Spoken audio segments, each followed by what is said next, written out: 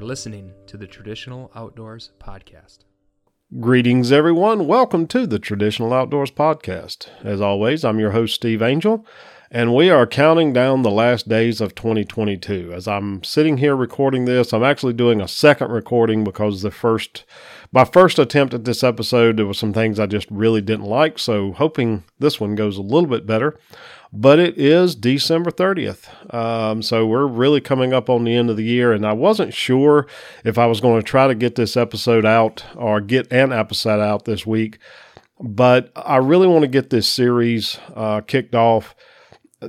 I posted on Facebook last week or week before last that, I was really thinking about doing a set of episodes focused on postseason scouting. So that's kind of what we're kicking off today, and I really wanted to get this episode out because this is kind of going to be an intro to what that series is going to be. I'm not sure how many episodes it'll be. Right now I've got it slated for 3, which would be this one plus 2 more. But there may be some others, and that's something that I would like to hear from you about. If there's things that you would like for me to cover, shoot me an email, send me a message on Facebook, leave a comment on the website, whatever's easiest for you. I'd like to hear your thoughts. Today's episode is going to be focused as an intro, and I know that I've got 2 other episodes planned. One simply about, I'm thinking it's going to be like a journaling episode, but it's really about what I'm documenting when I'm performing postseason scouting, what information is important to me, how I capture it, those kind of things, and how I use it as a reference in the future. And then I've also got an episode planned for planning a postseason scouting trip. So if you're going to be heading out into the woods, the things that you can do ahead of time to maximize the time spent in the woods, get the most done in a day, that kind of thing. And again, I don't know where I'm going from there. So if you've got some ideas, would love to hear about them.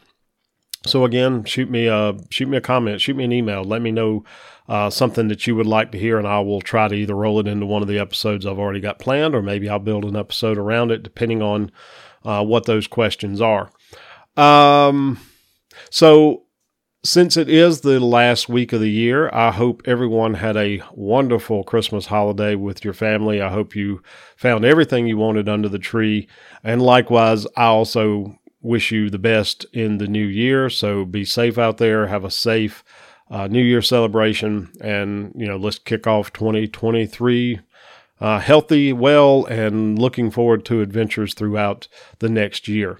As for me, I'm going to wrap up my 2022 in North Carolina. I'm headed up this afternoon. Be a short drive up, 4 or 5 hour drive up. I hope to be in the woods tomorrow morning. They are calling for rain, so we're going to kind of see how that plays out. Last time I went out regardless of the weather forecast and was absolutely miserable, but it did end in a nice 8-point buck. So I'm just going to kind of play it by ear, but hoping to hunt a few sets. I know hopefully tomorrow morning I've got some activities with various family members up there, meeting one of my daughters and her husband and their 1-year-old tomorrow afternoon to celebrate Christmas with them. And then Sunday I will be having a Christmas celebration with my father, his wife, my brother and his wife, and Bella and her boyfriend Brandon is coming up as well. So be a pretty good group Sunday evening, then hoping to hunt Monday morning before I load everything up in the truck and head back so that I can be at work bright-eyed and bushy-tailed Tuesday morning. Let's see. There was one more thing. One more thing before we get into the kickoff of the postseason scouting series. So something interesting popped up. I guess it was about a week ago.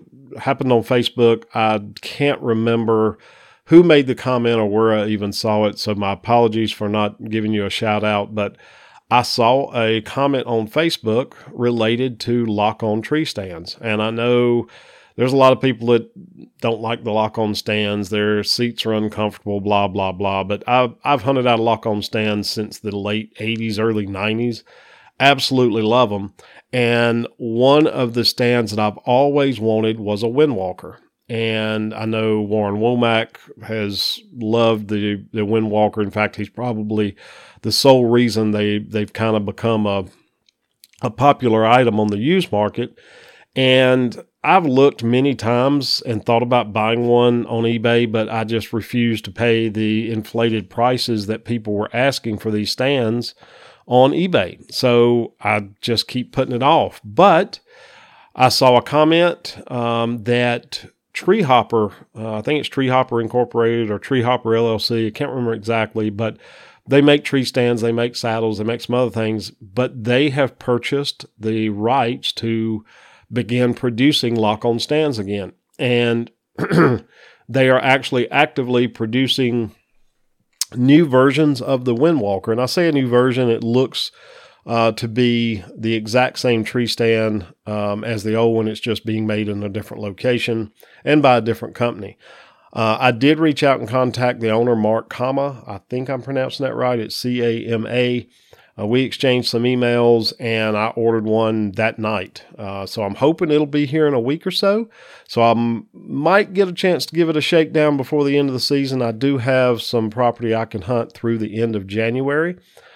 So once that comes in, if I like what I see, I'm going to try to put together a video or maybe even 2 videos on the YouTube channel. So stay tuned for that. But the price I think is right for a stand that's under 7 pounds. It is very light. It is a small platform, but I stand 95% of the time anyway, and the small platform doesn't really bother me, and it would shave a few pounds off of my existing setup with the Millennium M7, which I'm not going to get rid of it. I still love that stand, but this will just give me another stand option for some deep woods public land hunt. So really, really excited about that. So with that, let's jump into the episode for this week, which is just an intro to a series on postseason scouting. And as I've said, I'm not sure how many episodes that'll be. It'll depend on feedback. It'll depend on things that I can think of as I'm going through my notes for each episode, and what I may hear from listeners. So again, if you have an idea, send it my way. I would love to hear from you, and if I can incorporate that into an episode, I will gladly do so. So when we talk about postseason scouting, what does that mean? It's just what it sounds like. It's scouting immediately at the end of your the immediate hunting season. Now, in different geographic locations, that might mean a different thing. So for me and a lot of folks here in the South, we can start scouting the day after season. And I will probably do that on some public land in lieu of hunting on the one piece of land that I've got that I can hunt through the end of January. I've already got several locations in mind, some that I hunted, some that I have not hunted yet. So I will be getting out there and starting my postseason scouting fairly soon next year, which is next week. For folks in the north, you have to deal with snow. We don't have much of that. And while I have gotten out and scouted in snow in the past and would do so again if the opportunity presented itself, that's really different than what I'm talking about as far as postseason scouting. Scouting in the snow, you're going to be looking at recent activity. It could be related to the best available food source with the snow cover, and that's not really what I'm talking about here. What I'm talking about here is looking for the activity from the recent hunting season. And most of that is going to be readily available here in where I hunt up until the end of February, maybe on into March. It'll start getting a little weathered, but you can still see it really up until things start to green up again. For the northern states, you're looking at after the snow melt. So I'm not sure exactly what times that would be. My guess would be March, April time frame. But the good news is the snow does preserve and protect that sign. So you're still going to be able to see the same thing in April that I can see in January and February. So that's a good thing. The downside is once season's over, you don't have anything really to do if you're waiting on the thaw to get back out in the woods, which is why I kind of like where I live and the way I get to hunt, because I can be in the woods pretty much year round doing something, whether it's some kind of hunting or fishing, which I do a lot of as well. One of the side benefits, where possible, and I know I get to do a lot of that here, is combining activities when you're doing your postseason scouting. For me, on public land, I can carry my bow up until the end of February for small game, which also includes hogs. But I don't typically do a lot of that. If I decide I want to hog hunt, I will hog hunt and I'll incorporate some scouting. I don't typically go scouting and incorporate a hog hunt. I hope that makes sense. But if I'm scouting, I pretty much focus on my scouting activities. I don't want to be distracted by chasing pigs. But if I decide I want to go chase some pigs or other small game, I will do that, but I've also got my eye open for deer sign and deer activity. It's just a little bit different approach. Now, the one thing that I do like doing when I'm scouting and I can carry my bow is stump shooting. Now, for me, I don't shoot stumps per se. It's more of a common name. I'm shooting at sticks or brightly colored leaves, those kind of things. Several reasons I don't shoot stumps.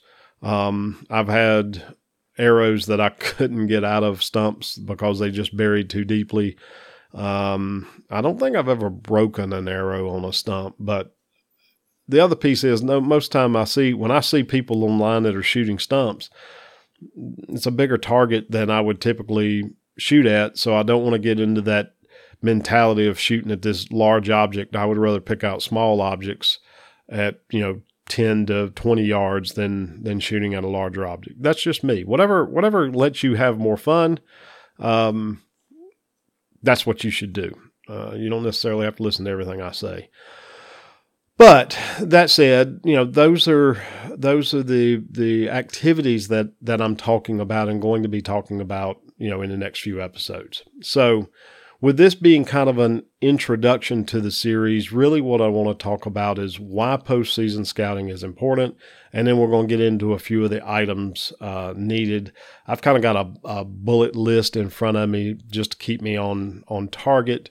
But each one, as I go through them, I may ramble a little bit, so bear with me. I am going to try to keep this somewhere around the 30 to 40 minute time frame. So hopefully not too long, and something that you can go back and listen to if you have anything that you just want to go back and refresh your memory on. So first up, why is postseason scouting important? And personally, why do I think it's better than preseason or in-season scouting?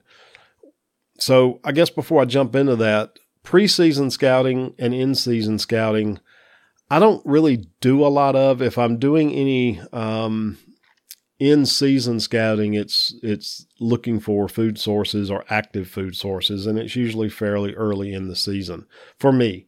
As far as preseason scouting, I really don't do it unless it's an out-of-state hunt that I really have no other option. That's really the only time I will use preseason or in-season scouting other than looking for food sources. But postseason scouting, I do a lot of. And for me, I would say postseason scouting can carry me all the way up till probably mid-May or the end of May. By that time, everything's greened up, and I really, I've got other activities that I want to participate in anyway, and I want to stay out of the woods several months before season starts up. I want the animals to return to as much of their normal behavior patterns as possible. So why is postseason scouting important, and again, to me, better than preseason scouting? First of all, especially in areas that you're scouting where you hunted the previous year, you've got that memory of the current season still in your mind. The encounters that you had, the close calls that you had, maybe the successes that you had. But you've got a solid memory of that, and you can actually go in and build upon that knowledge with boots on the ground scouting. I think we've all had situations where we picked a location, we hung a stand, we thought we were going to have good, activity close enough for a shot, and maybe we saw animals 30, 40 yards out, and you spent a day in the stand. Maybe you went over and looked around a little bit and tried to figure it out, but maybe you just, headed back out to your vehicle. Now's the time to go back and try to figure out, why were those animals there instead of where you thought they would be? Was it a fluke? Was there a reason for it? Do you find, something better that you might want to store away in memory and look at hunting for the next year? Does it lead to a better position? Those are the kind of things that you can build upon based on your memories of the previous season. And it's not going to be any better than right after the season ends.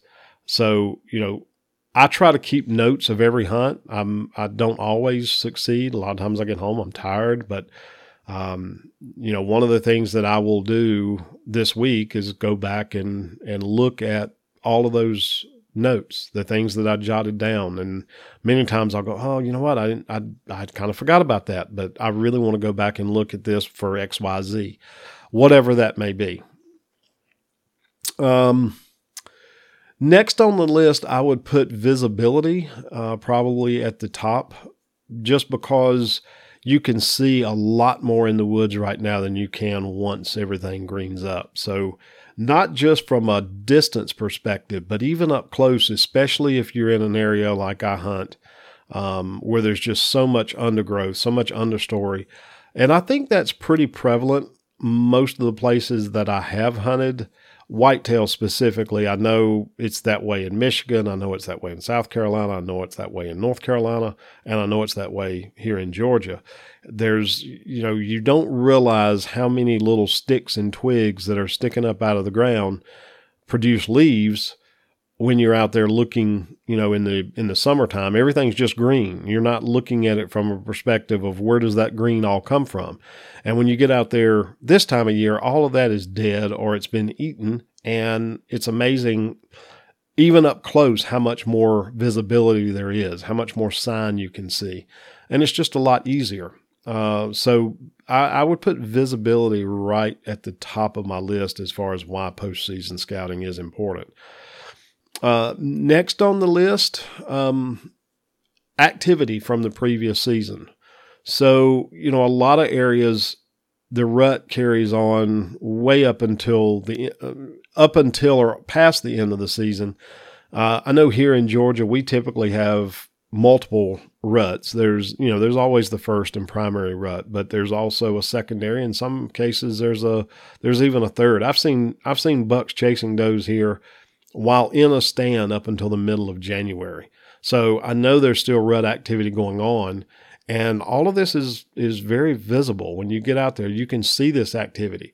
In some areas, you may even be able to identify feeding locations based on, how the ground is torn up, or you can see old droppings. I know one of the areas that I hunted this year when I scouted it, like I'm going to do again this year, back in 2021, me and a young kid in the neighborhood, he wanted to get out and do some scouting and kind of get an idea of what I was looking for. So I had him tag along, and it was amazing how much scat we were still finding around food sources, even in January when we went to do our scouting. So again, you can see a lot of the activity from the previous season. And from me, that's September through January. So a lot of that activity is still visible. You can still find it, and you can still use it as a point of reference.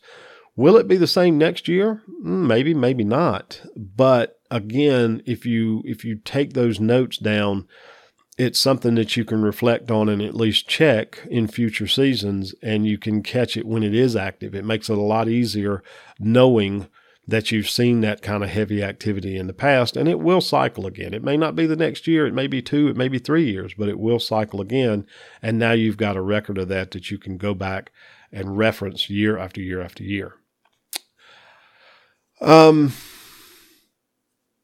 to think, we could talk more about activity, but I think everybody should know at this point what activity to look for. You're looking for for scat. You're looking for scrapes. They should still be visible.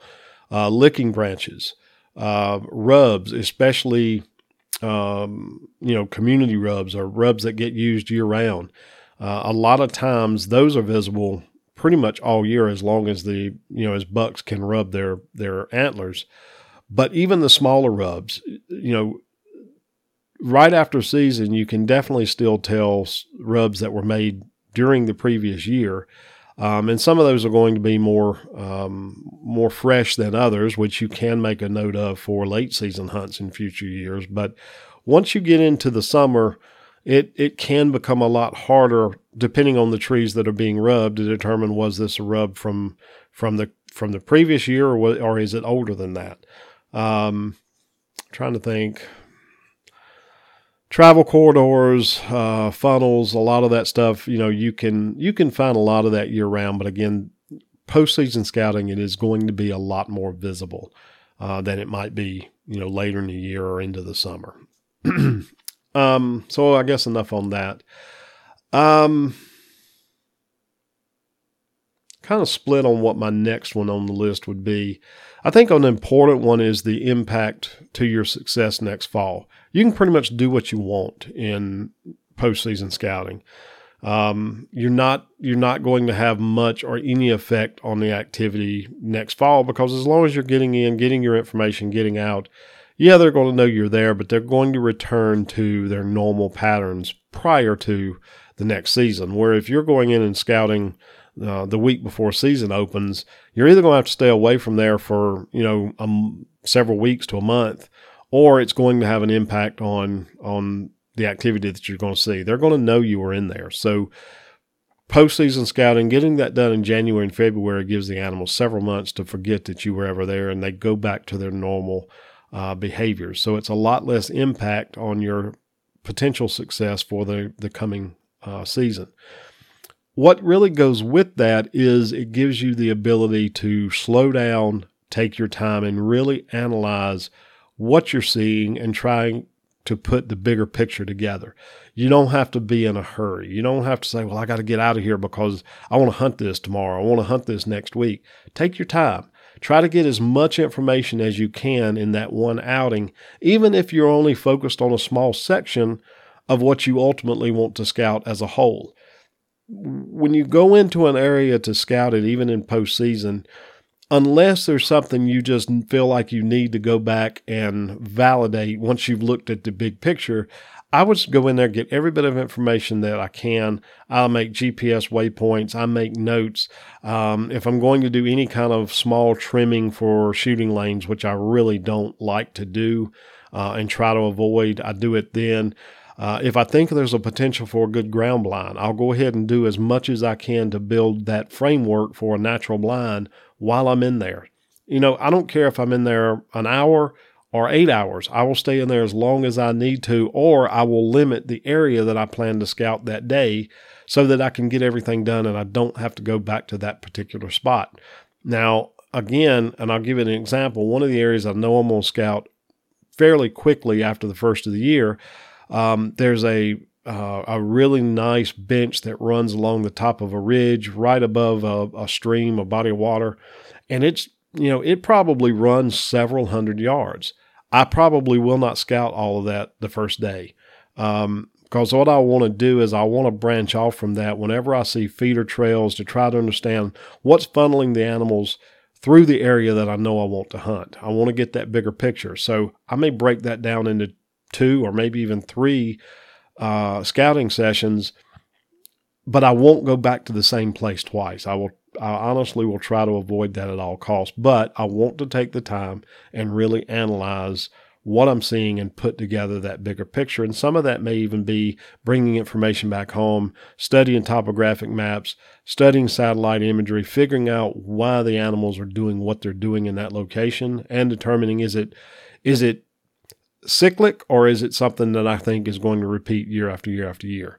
So enough about that. Don't want to beat that up. But again, take your time. Get as much information as you can and try to get everything you need about that one location done the first trip in, and then let it be until you make your first entrance to that area to hunt in the coming season. Your best chances at any location are going to be the first time you hunt that location each year. Always keep that in mind. If you treat every location that way and try to maximize your opportunities for that first time that you hunt a location that you've selected, you're going to be more successful. It's just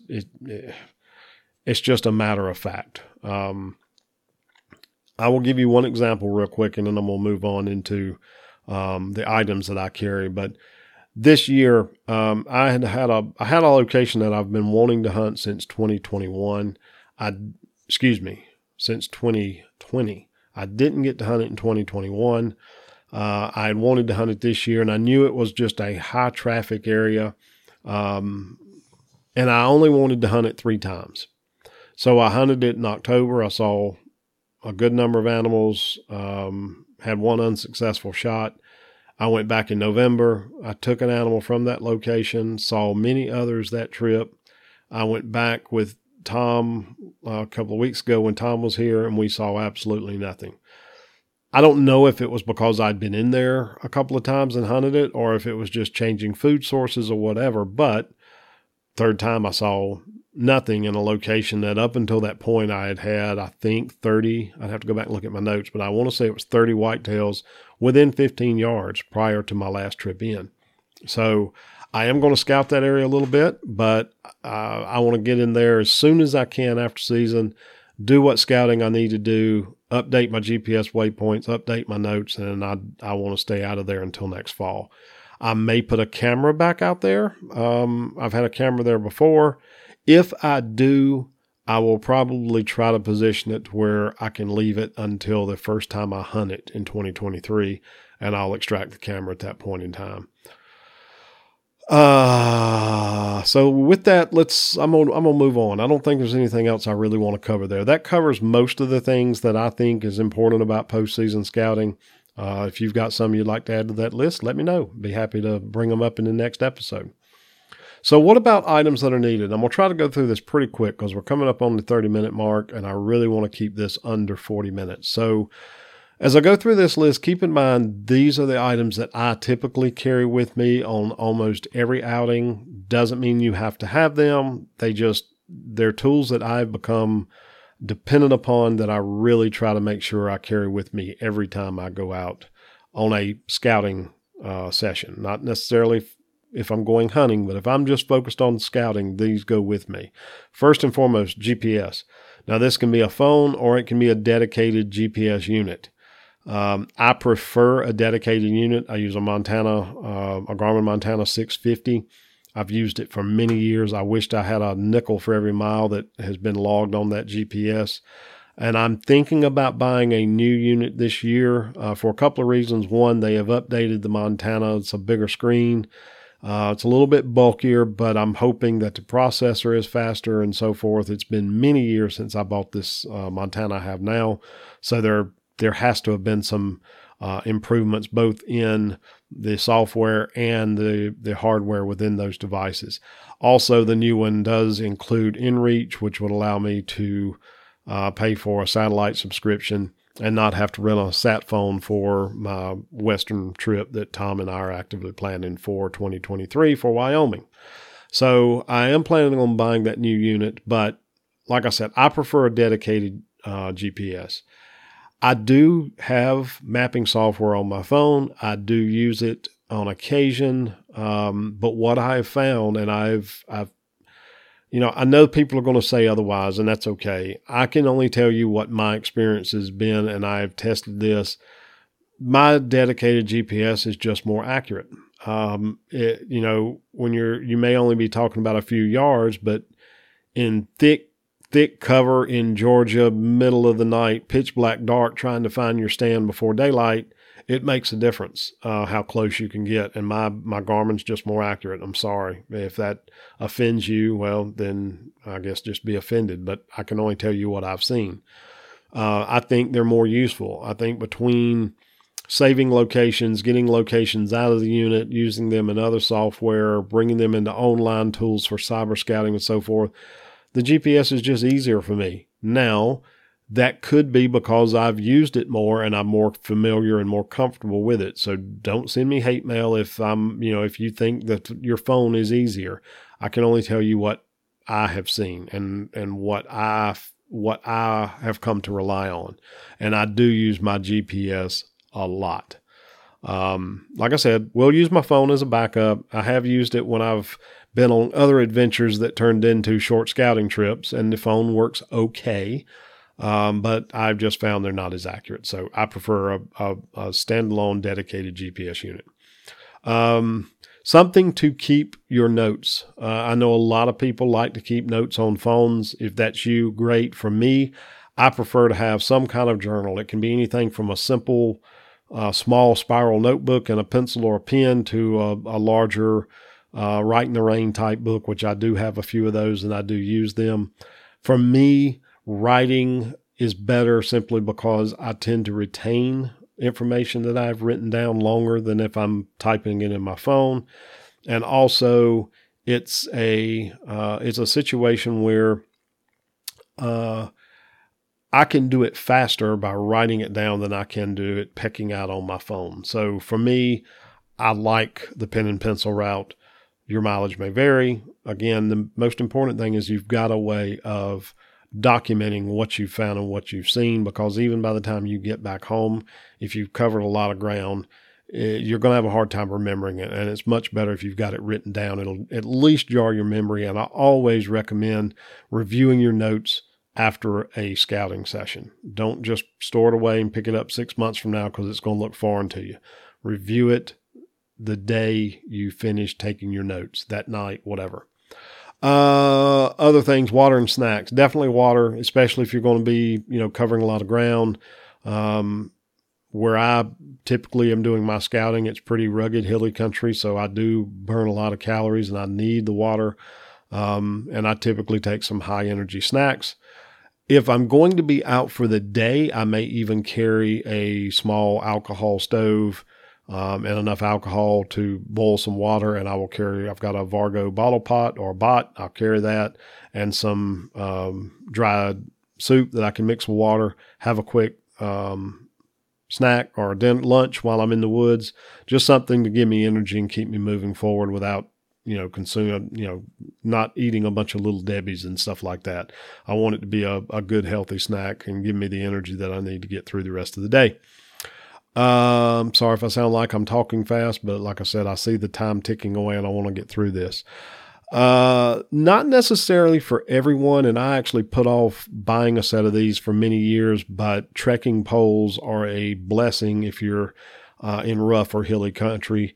Strongly recommended. Once I bought a pair and started using them, I don't head out on scouting trips in North Georgia without them.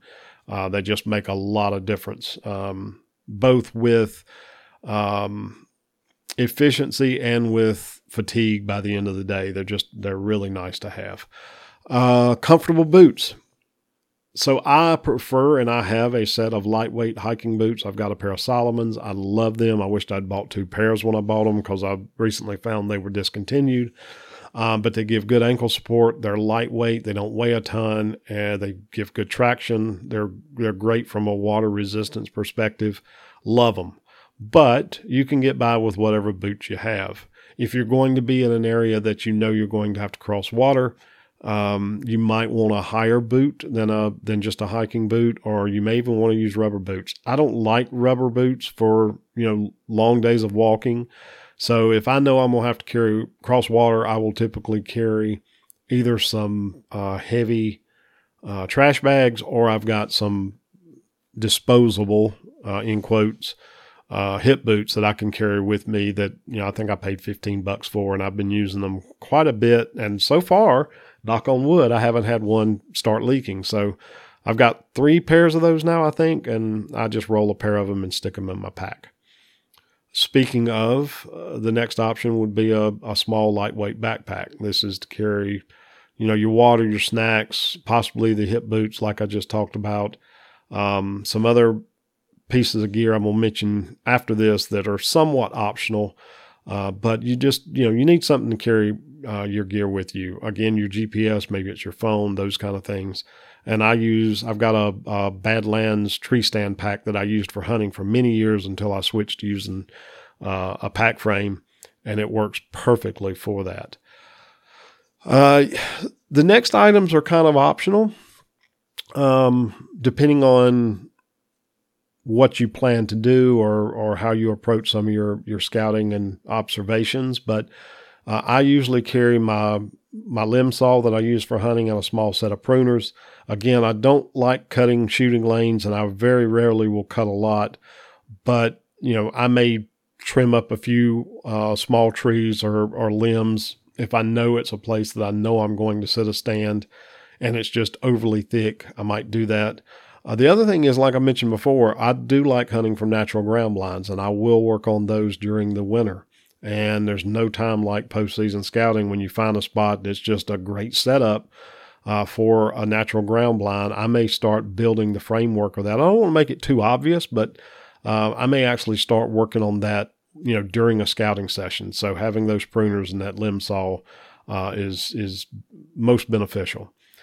Optics. Most of the time I do at least carry a small pair of like 6-power optics in postseason scouting, but it's not necessary.